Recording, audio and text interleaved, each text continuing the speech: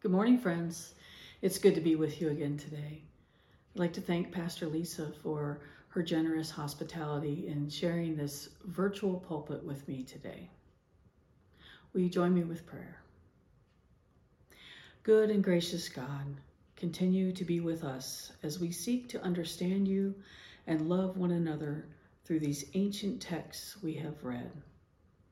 May the words of my mouth and the meditation of our hearts be pleasing to you this day. Amen.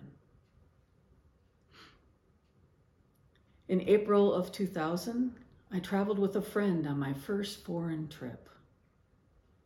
We flew from Washington, D.C. to Frankfurt, Germany, and took a train to Luxembourg City, Luxembourg, before we continued on to Bruges, Belgium. We wanted to see the 1,000-year-old passageways called casemates, which are carved into the mountains. They serve as a protective dwelling for the townspeople to live when defending the region. It was really fascinating. We continued on to Bruges, where we stayed for 7 days in the beauty of the area and, of course, enjoyed lots of chocolate and waffles. And I should say, they're like no other. This being my first big trip, I was very excited to take this adventure. My friend had done a lot of foreign travel while in the Coast Guard, and I was relying on her to be my liaison for the trip. My hope was she would help inform and guide me along the way. We traveled light and cheap. And when I say light, I mean light. We booked our stays in international youth hostels, and we decided to carry everything we would need in a backpack. This posed challenges, as you might imagine. We had to prepare carefully. We considered the weather, how many pairs of slacks seemed reasonable, how much cash to have on hand, and so on. We each bought the largest backpack we felt we could manage. As the time for our departure came closer, I began laying everything out on my bed, carefully folding and packing so as to not waste any precious space. But it became quite clear I did not need to take all that I thought I need. But by that I mean I didn't have room for everything I wanted to take. Needless to say, I had to get creative with my packing. Then at some point on the trip, I noticed I had all I needed, no more and no less. And the load was not too heavy to carry. The trip was sensational. I share this story because I think it illustrates our text for today. When we have what we need and are not overburdened by unnecessary things, we are prepared for the road ahead. This is the storyline for Elijah. He had just fled persecution and was certain he was about to meet his demise. Exhausted, he lay down under a tree asking God that he might simply die. Instead, while he was asleep, an angel woke him and instructed him to eat the bread and drink. Elijah complied, then fell back to sleep. And the angel came again, but this time gave him more information, more instruction, telling him to eat and drink, or, quote, the journey would be too far for him, end quote.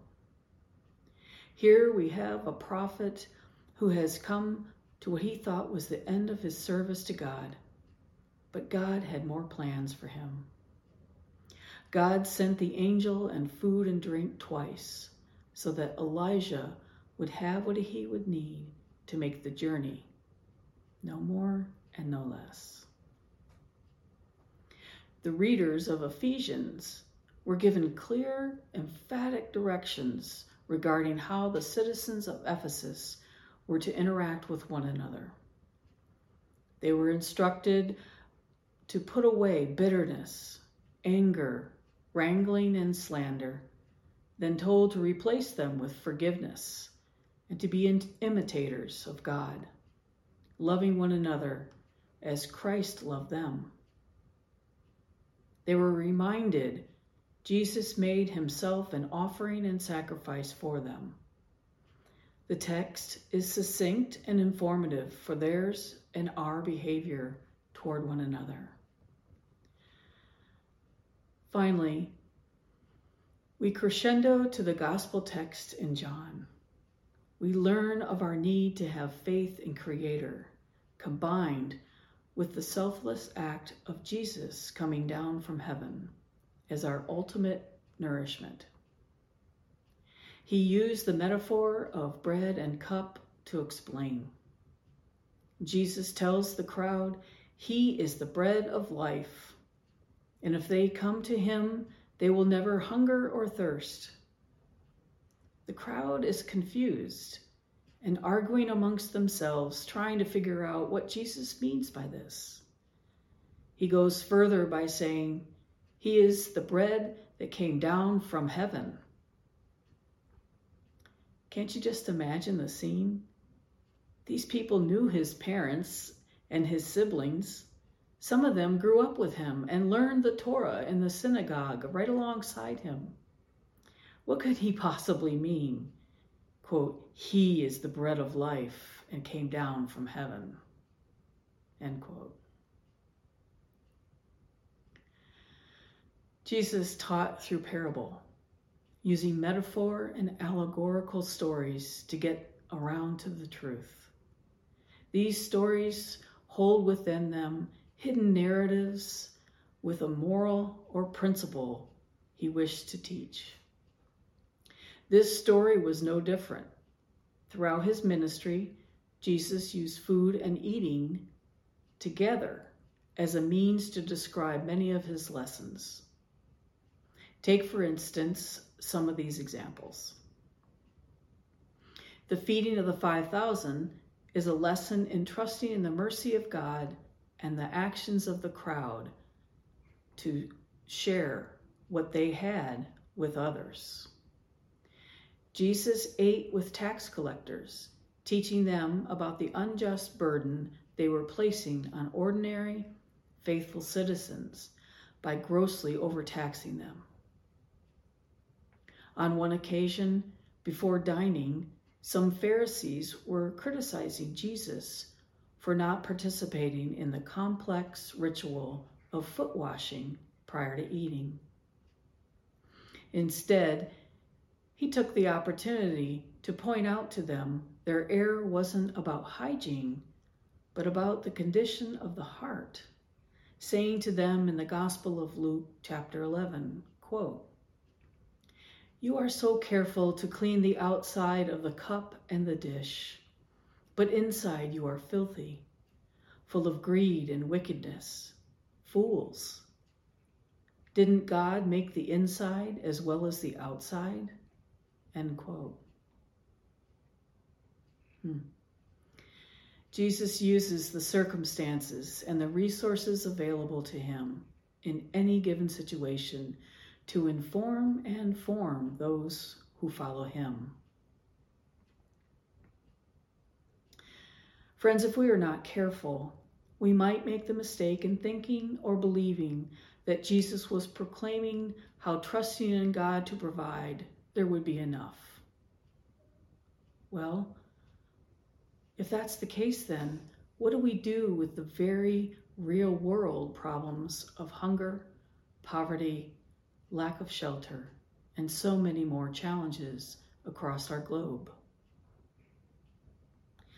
We need to take another look at these words that Jesus is saying and see that he is using metaphor to convey his lesson to the followers, then and now.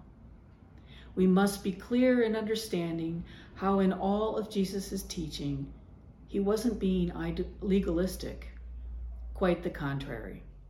He was being formational. He was building up a community, cultivating a way to live with God and one another. He was shifting a culture of lacking to a culture of abundance abundance of love and kindness, forgiveness, mercy, and generosity. Jesus was formational in his teaching with the early disciples, and they began to learn how to live as united. We too continue to learn and apply Jesus' lessons in our own lives. We are co-participants with the ancients in building up the kingdom. We are being shaped and transformed into compassionate, loving beings who express the love of God through Jesus' examples. It is up to us to make this world a better place for our sisters and brothers. We are tasked with being the hands and feet of Jesus in the world. It isn't enough to simply have faith. We must have deeds to accompany our faith. James writes in chapter 2 of his book, quote, "What good is it, my brothers and sisters, if someone claims to have faith but has no deeds? Can such faith save them? Suppose a brother or sister is without clothes and daily food. If one of you says to them, 'Go in peace, keep warm and well fed,' but does nothing about their physical needs, what good is it?" End quote. Recently, Pastor Lisa completed a 7-week sermon series entitled The Way of Love. This is the Jesus movement ushered in by the Right Reverend Michael Curry to help Episcopalian congregations put verbs to their faith. Recall the 7 ways of love: turn, learn, pray, worship, bless, go, and rest. All of these are formational practices to love our neighbors and ourselves. Through these, we continue to be formed in the way of love. Jesus brought together his band of misfit disciples and formed them into a fellowship of credible, well-formed, and informed leaders of the faith. These disciples were each different from one another, and yet they lived in unity. They shared the gospel teachings in their unique ways. Jesus was using metaphor, saying he was the bread of life that came down from heaven.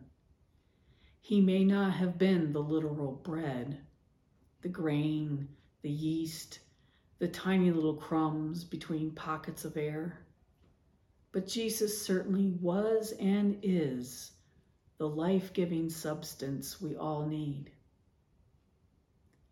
Jesus wants us to internalize his lessons, to turn from our old ways of living, to live a new life in him.